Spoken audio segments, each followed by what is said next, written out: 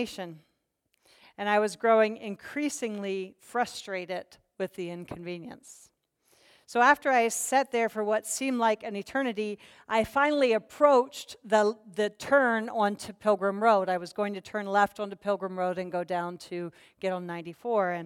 But as I approached the turn, I couldn't help but notice a sign posted along the road, clearly indicating that it was a left turn only. It was pointing people to turn left onto Pilgrim. So now all of that traffic that I set in on North Avenue was now turning left onto Pilgrim, and there was bumper-to-bumper traffic the entire way down Pilgrim Road. And so I just had an idea.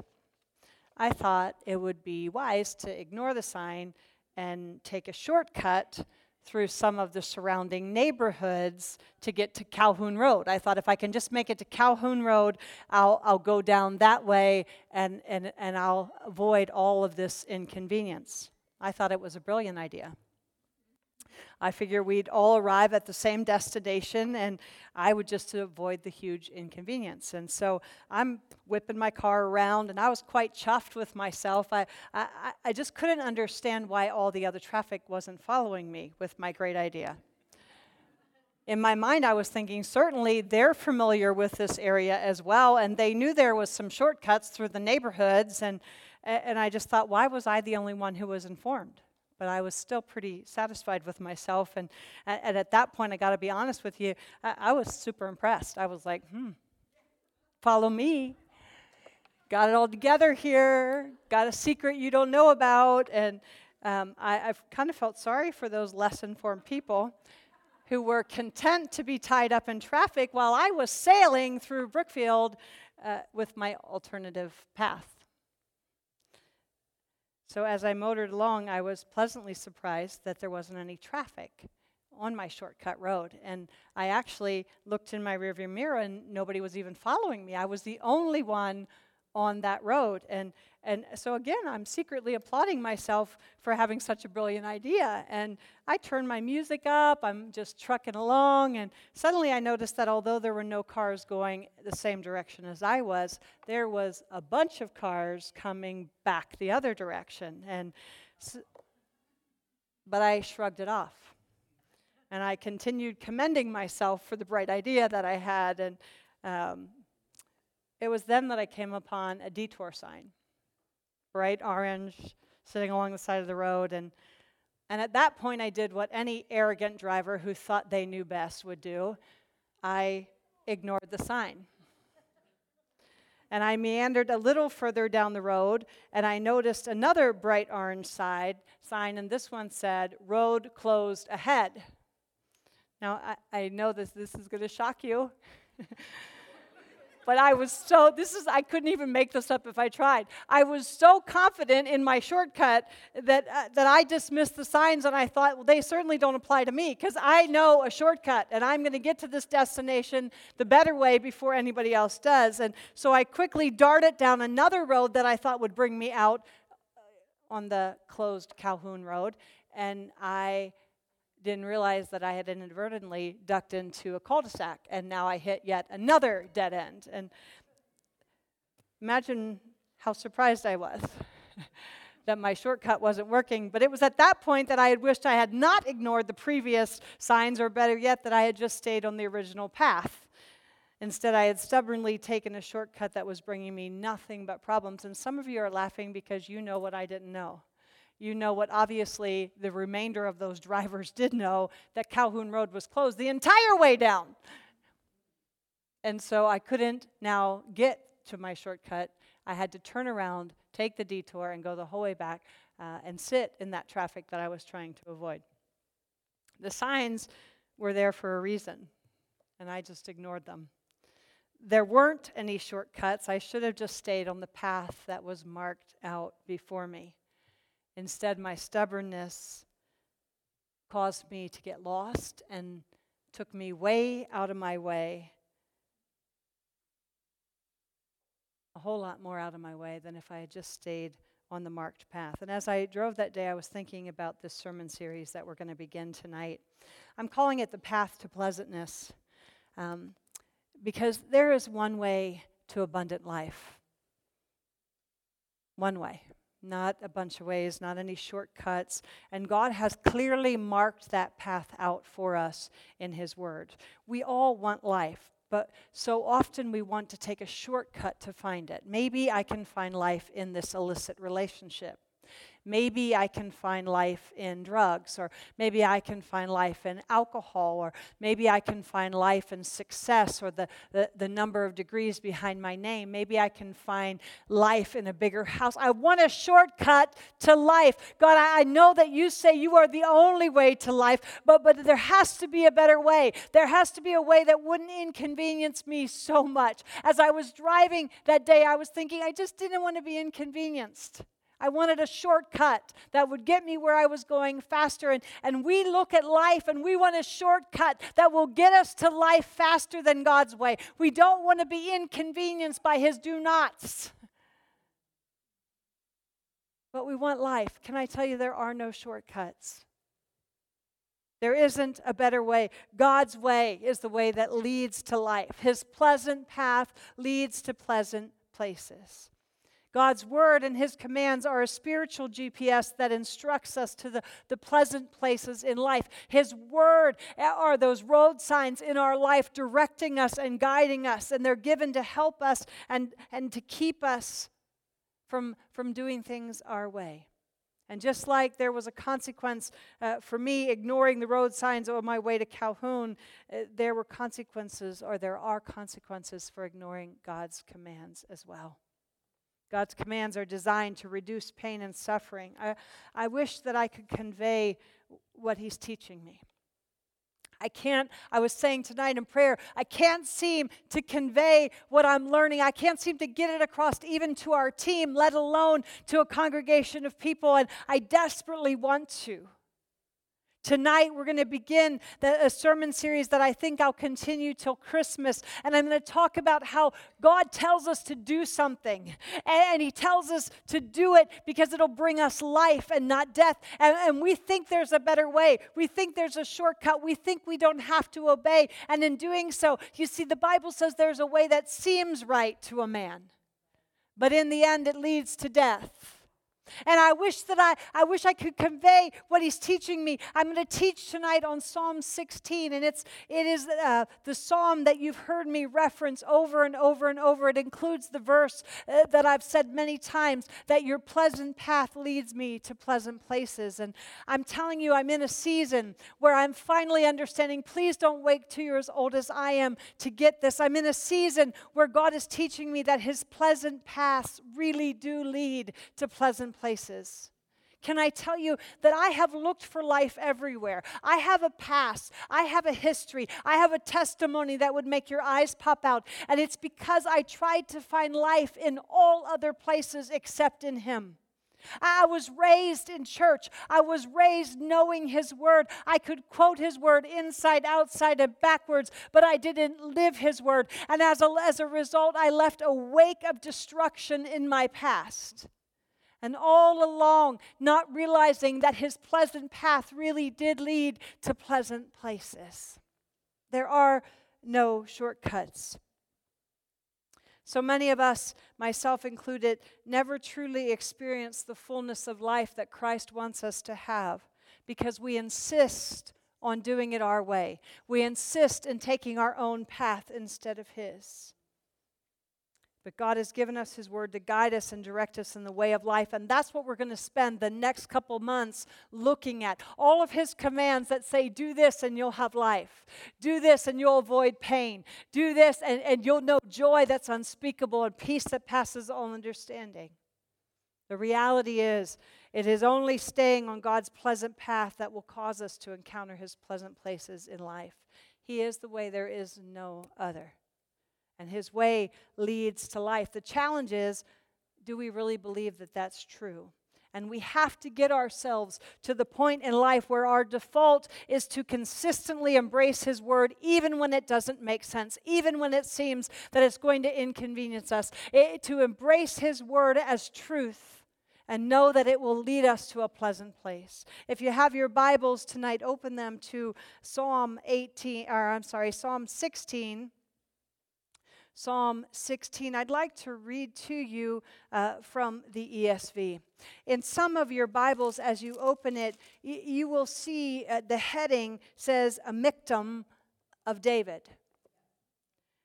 There's temptation to skip over that little line and dismiss it, but it's really important. It's important that you understand what a Michtam is. It only occurs in 6 Psalms. This one, Psalm 56, 57, 58, 59, and 60. And there's a reason for that. The word Michtam means an engraving. It can mean golden. It can mean graven. It can mean a permanent writing. It can mean something that's precious, hidden, a secret, a spiritual secret, or a jewel. It's rendered in the Septuagint by a word meaning a tablet inscription or a stellograph. A stellograph is the practice of chiseling an inscription on pillars or tablets. And it's regarded as denoting a composition so precious as to be worthy to be engraven on a durable tablet for preservation. A psalm precious as stamped gold. That's important. Because what David is saying here is the truth that's going to be revealed to you in this psalm. It is a spiritual secret. It's a treasure that you should engrave and stamp on your heart. That word Michtam comes from the root word meaning deeply stained. I looked up the word stained because I wanted to know what Webster's had to say about it. And it said to be marked. To be marked or to be a penetrative dye. And I chuckled when I read it because I thought, David is saying, this spiritual secret I'm about to uncover and unveil to you is so precious. It's hidden that the people, you can't understand it unless you've experienced it, unless you go searching for it. But it's such a spiritual secret and it's so precious and it's so valuable to you that you need to engrave it on your heart. You need to stamp it on your heart. You need to let it penetrate you so it changes you. Do you remember playing hide and seek as a child?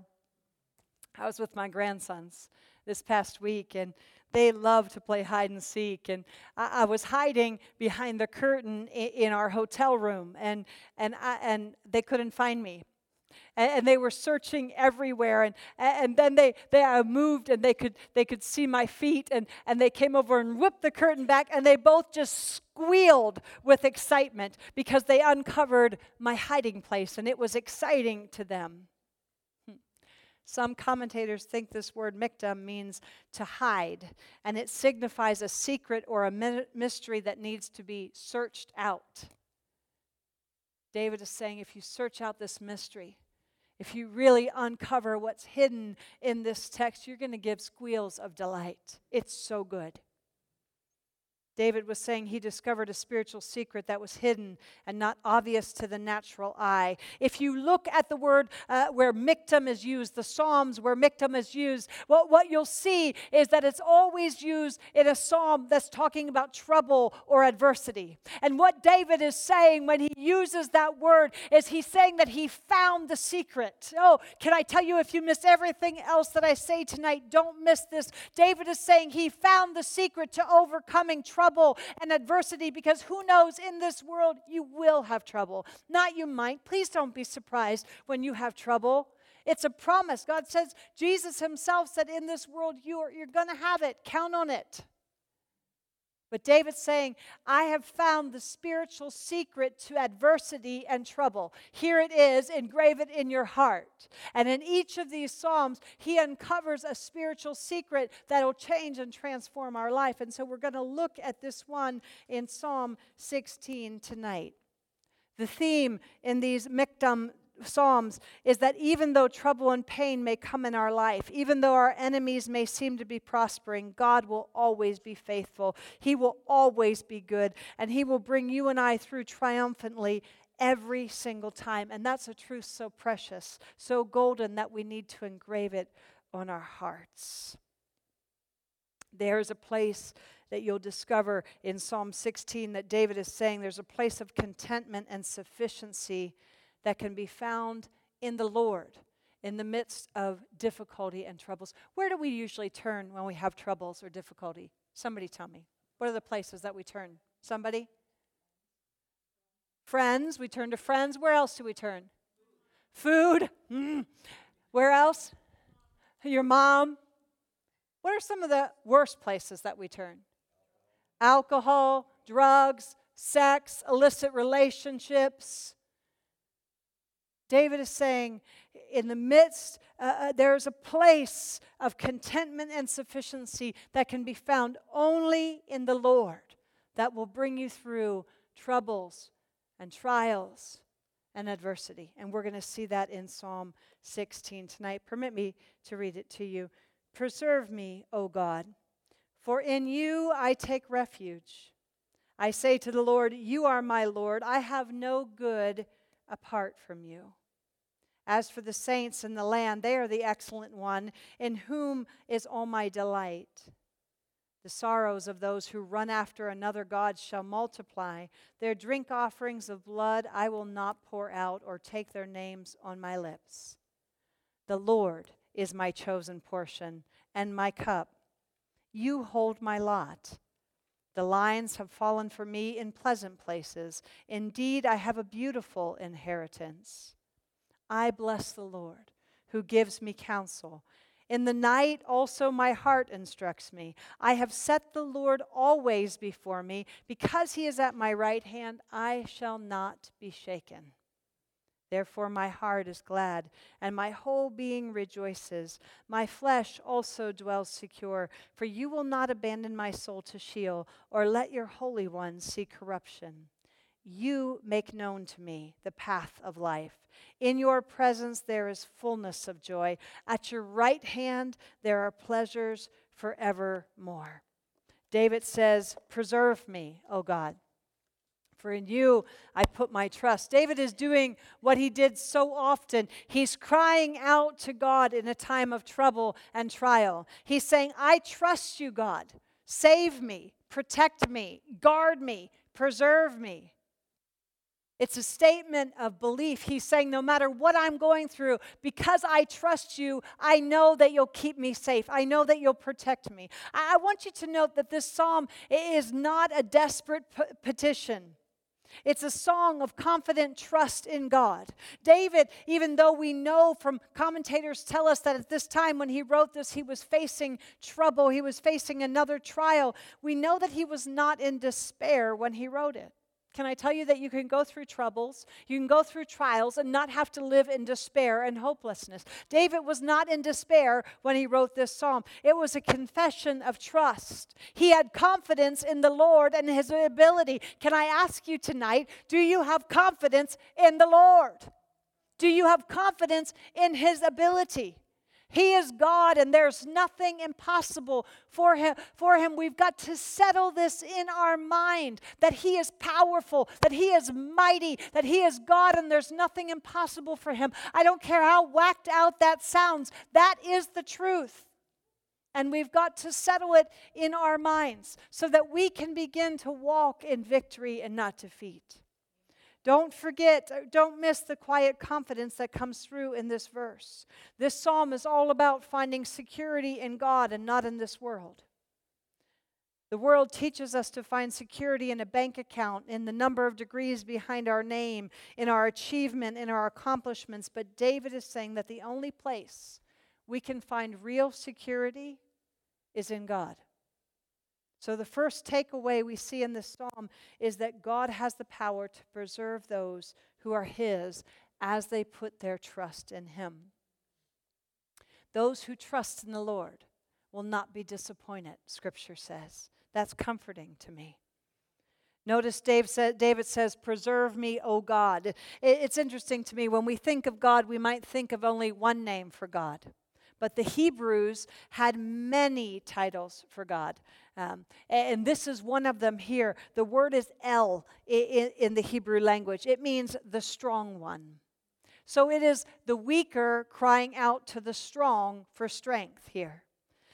The word actually means mighty hero. I like that. I like Marvel. I don't know about you all, but I like to watch that. And so heroes, my grandsons are going to grow up to have heroes. And can I tell you that God is your mighty hero? He is your superhero. David is saying, preserve me, my mighty hero, you who are the strong and mighty one, the one in whom I trust. Other commentators say that word El means the ever-present one, and I really like that.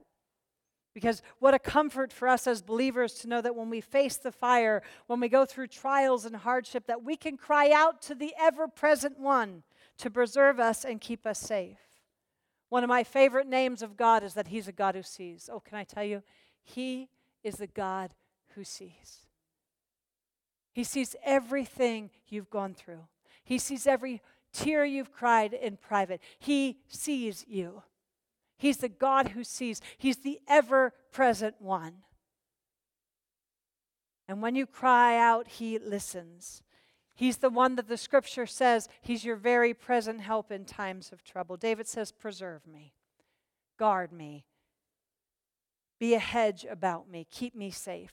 I want you to notice that the psalmist, David, cannot protect himself, and neither can you or I. We instinctively try to protect ourselves, don't we? David says, I'm running to you as my refuge, my hiding place. It's interesting to me that some of your translations use the word refuge there. In Bible times, there were cities of refuge. Do you know about cities of refuge? Where people who could run into that city of refuge and find safety when they were in trouble.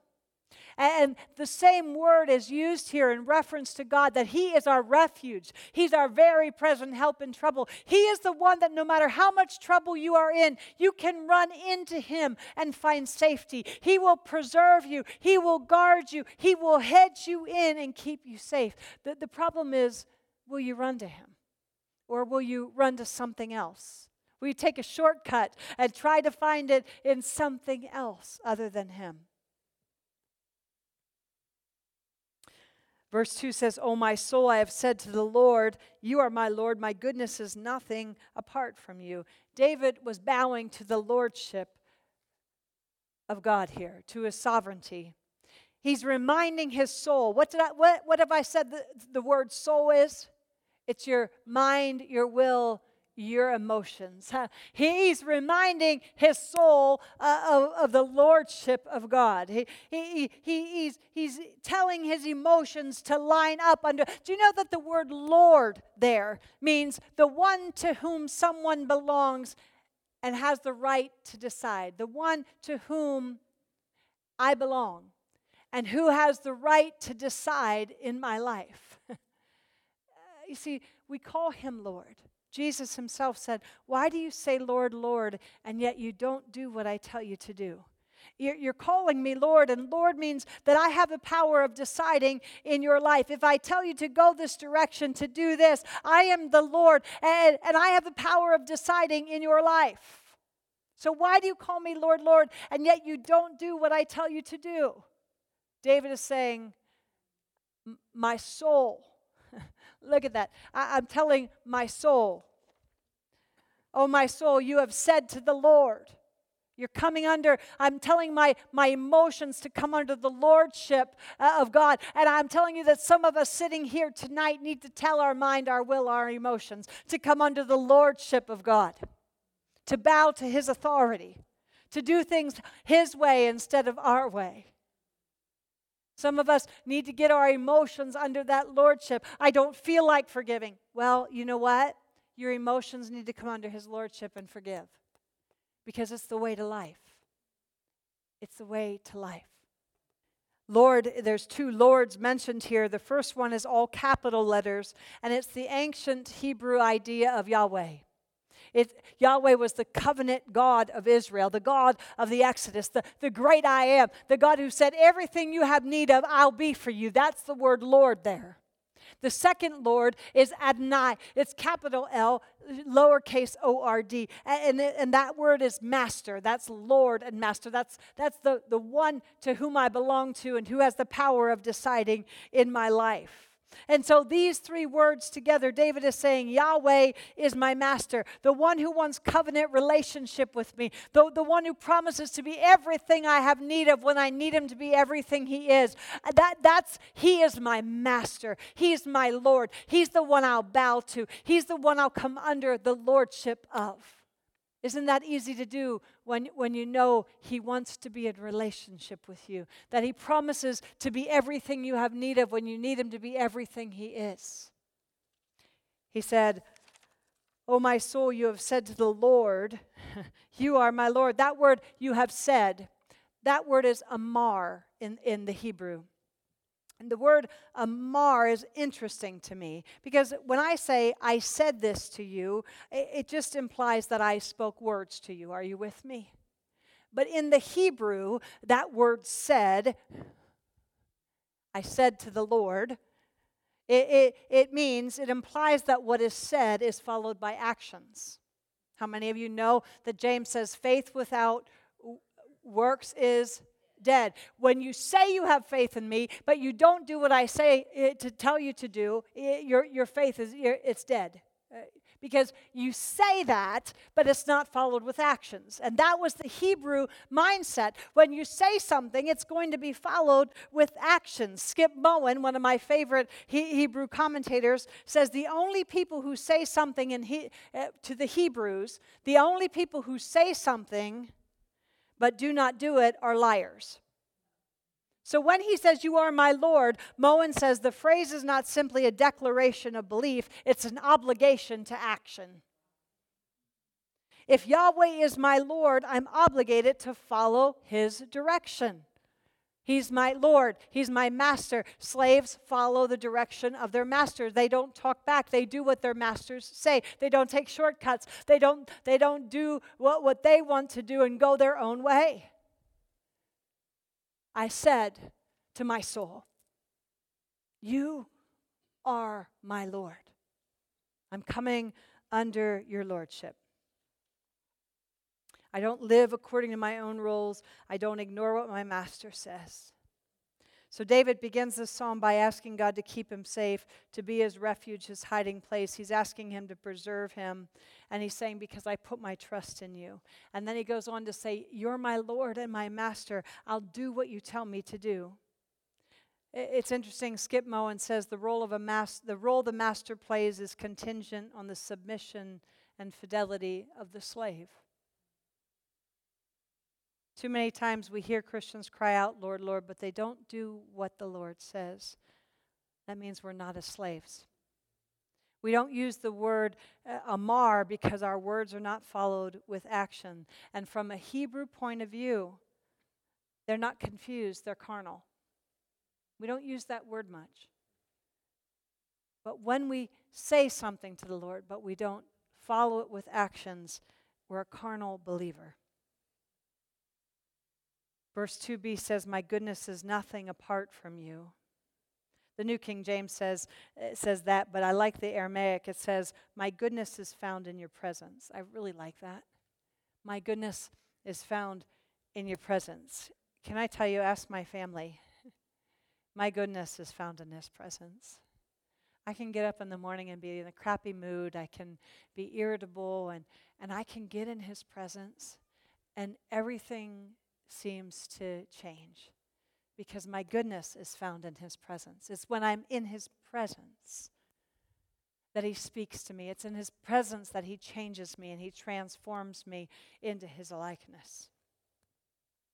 The NASB says, "I have no good besides you." I like that. But my very favorite is, "You are the only source of my well-being." I have no good apart from you. And it translates, "You are the only source of my well-being." Can I just say this to you?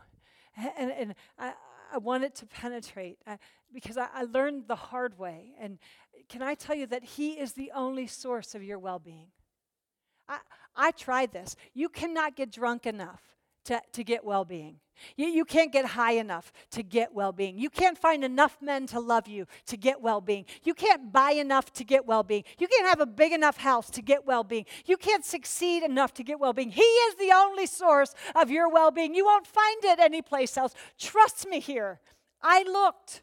People say, "Why are you so whacked, Ria? Why are you so freaky religious?" It's because I looked everywhere else for well-being. And I want people to avoid the pain and the heartache and the wake of destruction that I left behind me, looking for well-being in anything other than Jesus. I promise you with all of my heart and soul, you can find well-being in Him. That all hell can be breaking loose in your life. That everybody around you can be messed up, drugged up, and drunk up. And you can find a place of well-being in His presence. He is our only source of well-being.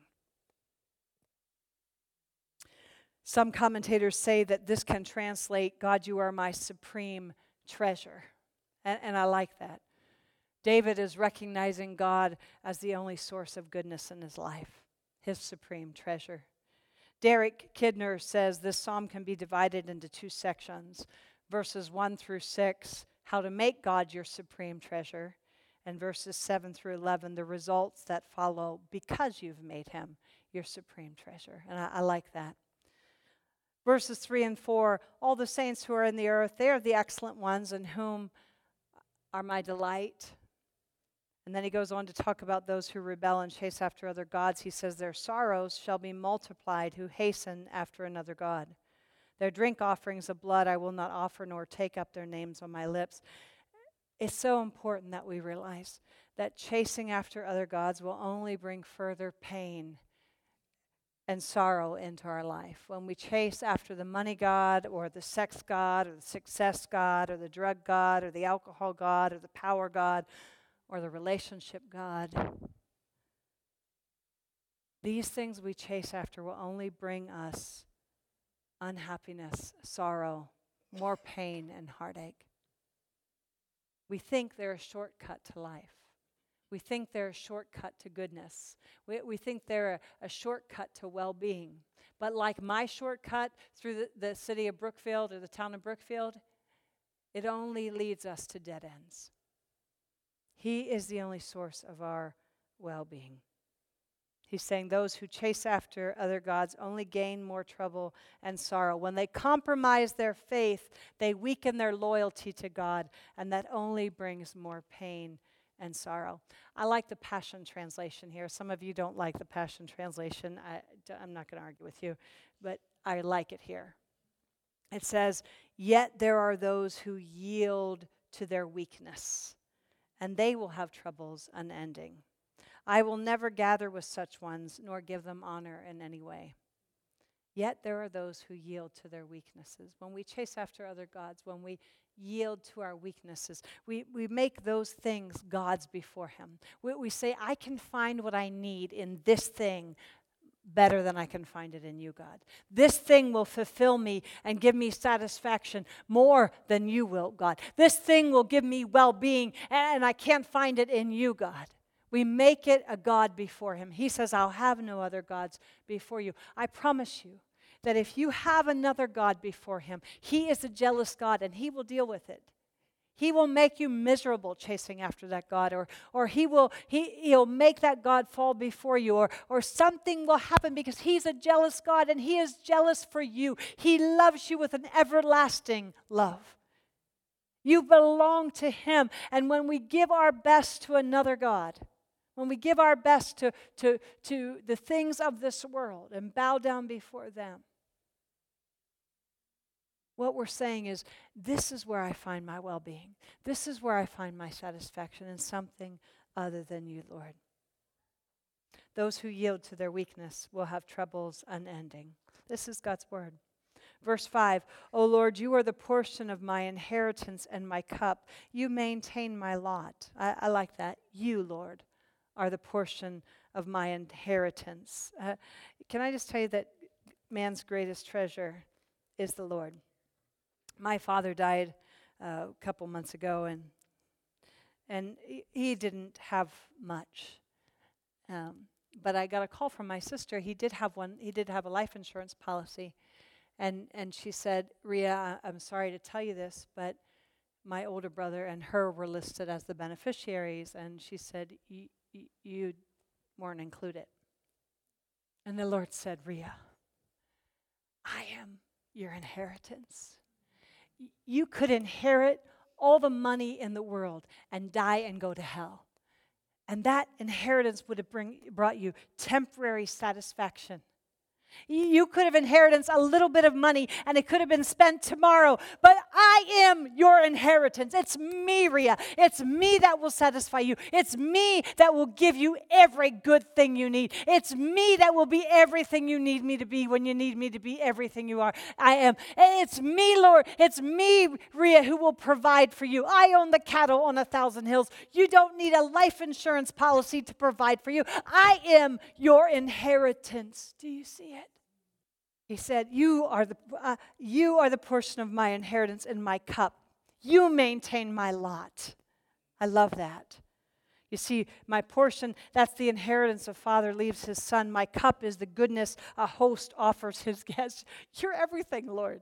You're the best of everything. You are more than enough. Verse 6 says, the lines have fallen to me in pleasant places. Yes, I have a good inheritance. You see, this is the secret to a happy life. Contentment.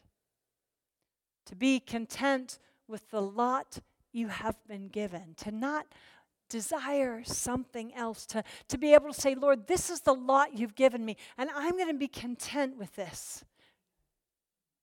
Dave and I work with men who have sex addictions, and they're chasing after other women. They need attention from other women. And I want to say to them, I take them to the scripture that says, be content with your wife, the wife of your youth.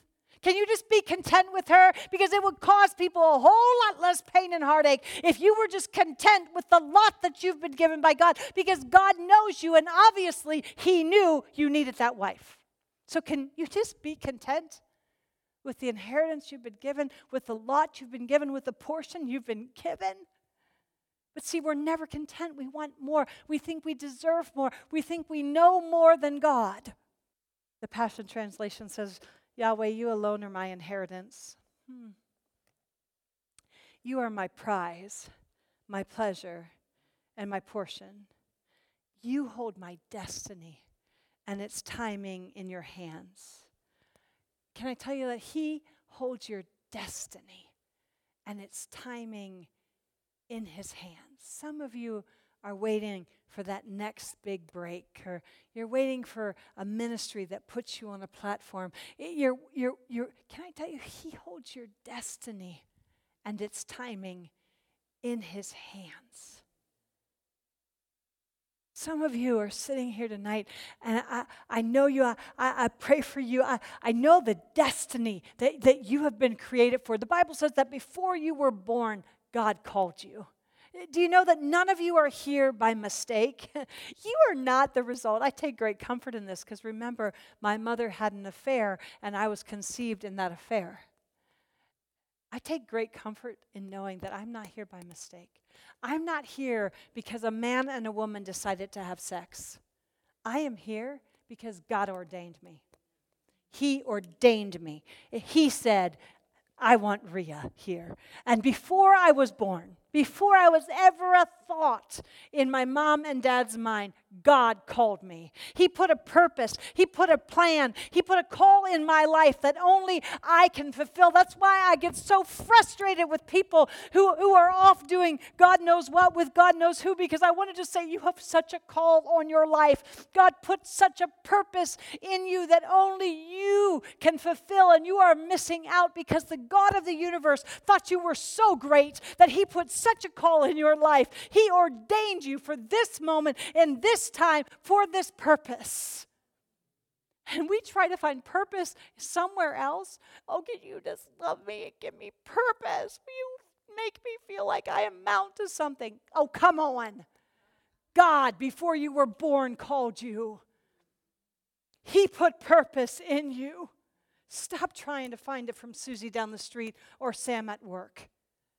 And start walking in the divine destiny that He prepared for you before time ever began. There is nothing more satisfying than doing what God has called you to do.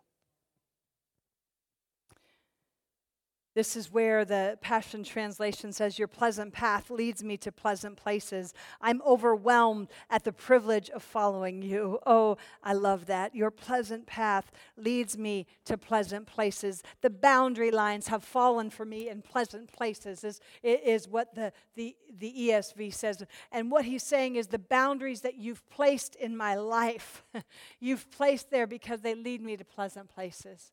And when I go outside of those boundaries to try to find satisfaction, to try to find happiness, I promise you it is only going to lead to sorrow and trouble. It is staying in his boundaries, in the boundaries of his word, that leads me to pleasant places. Verse 7 says, I will bless the Lord who has given me counsel.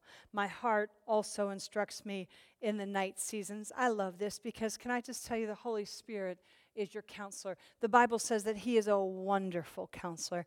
In fact, there's a scripture that says you and I don't even need a teacher because the Holy Spirit will teach us. It will guide us into all truth. He is the supreme counselor, the wonderful counselor. He will say, this is the way, walk in it. He'll be that voice behind you. He'll instruct us. He'll counsel us in how to walk through life. He wants to be your counselor.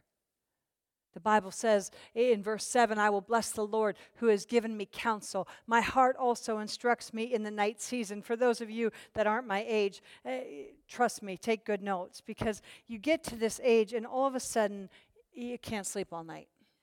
And my eyes pop open and I'm like, all of a sudden the whole weight of the world is on me. I'm solving all kinds of problems for everybody and everything. I'm rehearsing and rehashing stuff in my mind and I can't get back to sleep for anything. In the night seasons, that's the night seasons. In the dark times of my life, yes, but in the night season, my heart also instructs me. Because I found refuge in him, because I've made him my Lord, because I set him always before me. Now, my heart, I can trust my heart to instruct me in the night seasons. Look at verse 8, it's my very favorite. I have set the Lord always before me, because he is at my right hand. I shall not be moved. This speaks of a decision on David's part. It's a decision on our part as well, to set the Lord always before us. What it means is that he is David's priority. David has made him first in his life. Of all the other things vying for David's attention, of all the things vying for David's affection, everything that would compete for attention in David's life, he's saying, no, Lord, I have made you the priority. I have set you always before my face. I am making you first in my life. And because you are there, I shall not be shaken. This is so important. This is a takeaway. I'm just telling you. Because I don't like to be shaken. Anybody besides me, would you say that you don't like to be shaken? I don't like to be shaken. And so I'm looking at this verse, and David is saying, because I've set you always before me, I will not be shaken. So I want to know the secret of not being shaken. It's by putting him always before me. I got the team together a few weeks ago, and I was talking to them about the things that the Lord was teaching me, and I was stressing to them the importance of setting him always before you, making him the priority, always seeking him first, making time for him above everything else, not having anything else compete for your affection, always making him before you. Because when you do that, you will not be shaken. You will not be shaken. You won't be moved. Some of you are sitting here tonight and you are being shaken.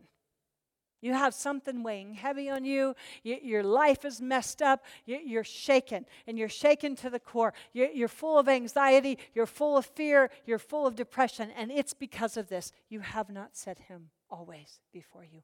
You haven't made him your priority. You've made your trouble your priority. You've set your trouble before you. You've set your memory before you. You've set what Susie down the street did to you before you. You've set your marriage issue before you. But you have not set him before you. Because I have set you always before me, I will not be shaken.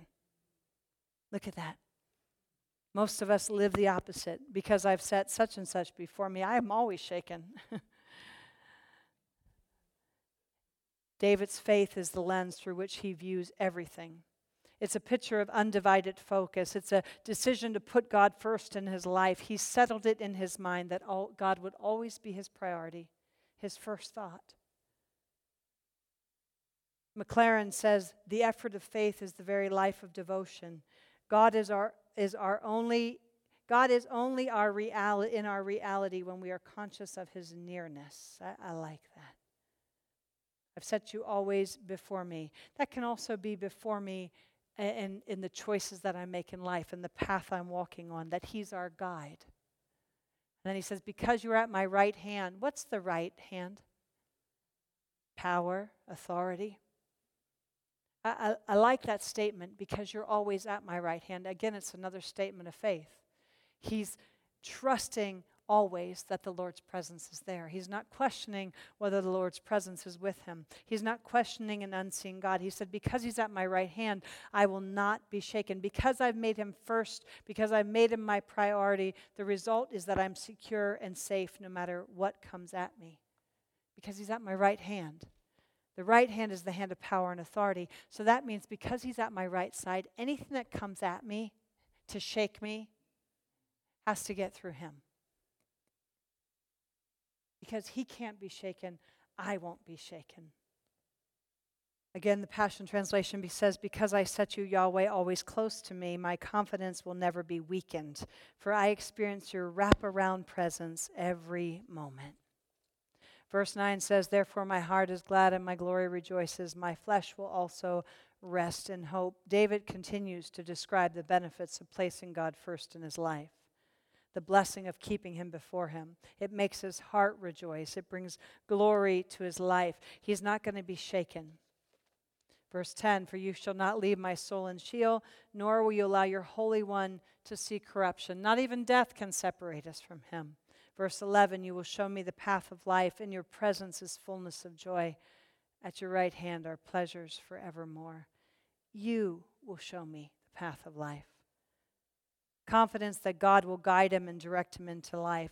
Notice he said, in your presence is fullness of joy.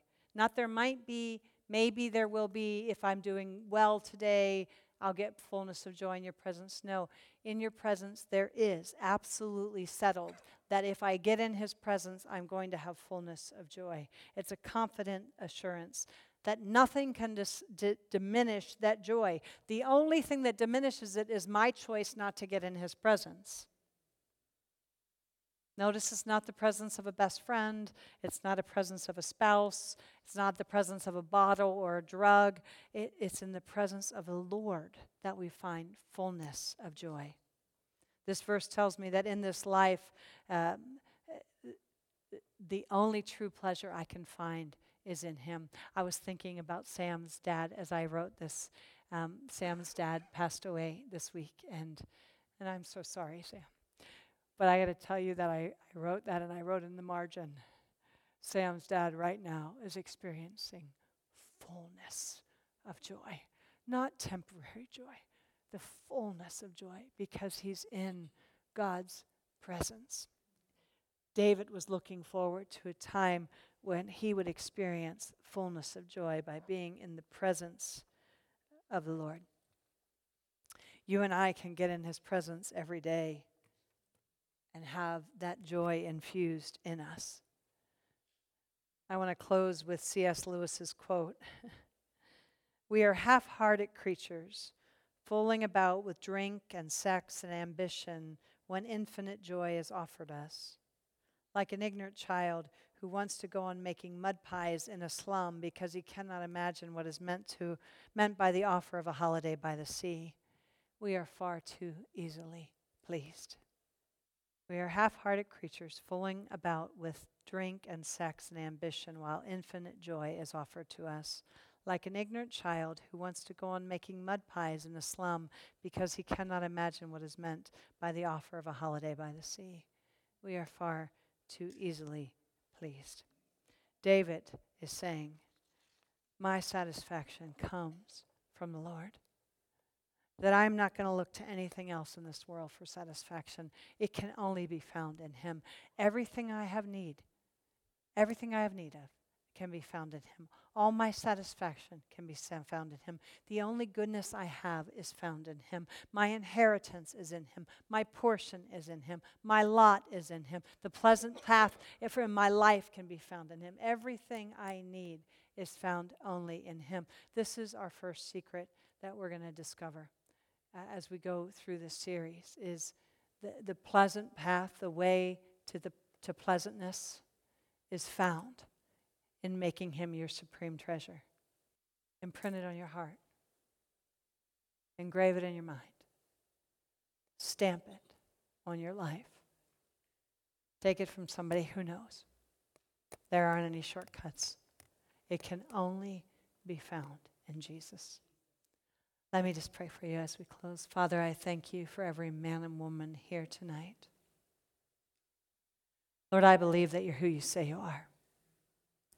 And I believe you're mighty to save. That you are our deliverer.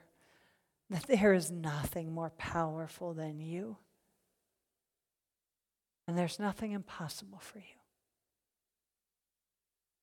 Forgive us, Lord, for looking to other things to satisfy and to bring life. Help us to recognize that you are our supreme treasure. You are the only thing that can satisfy.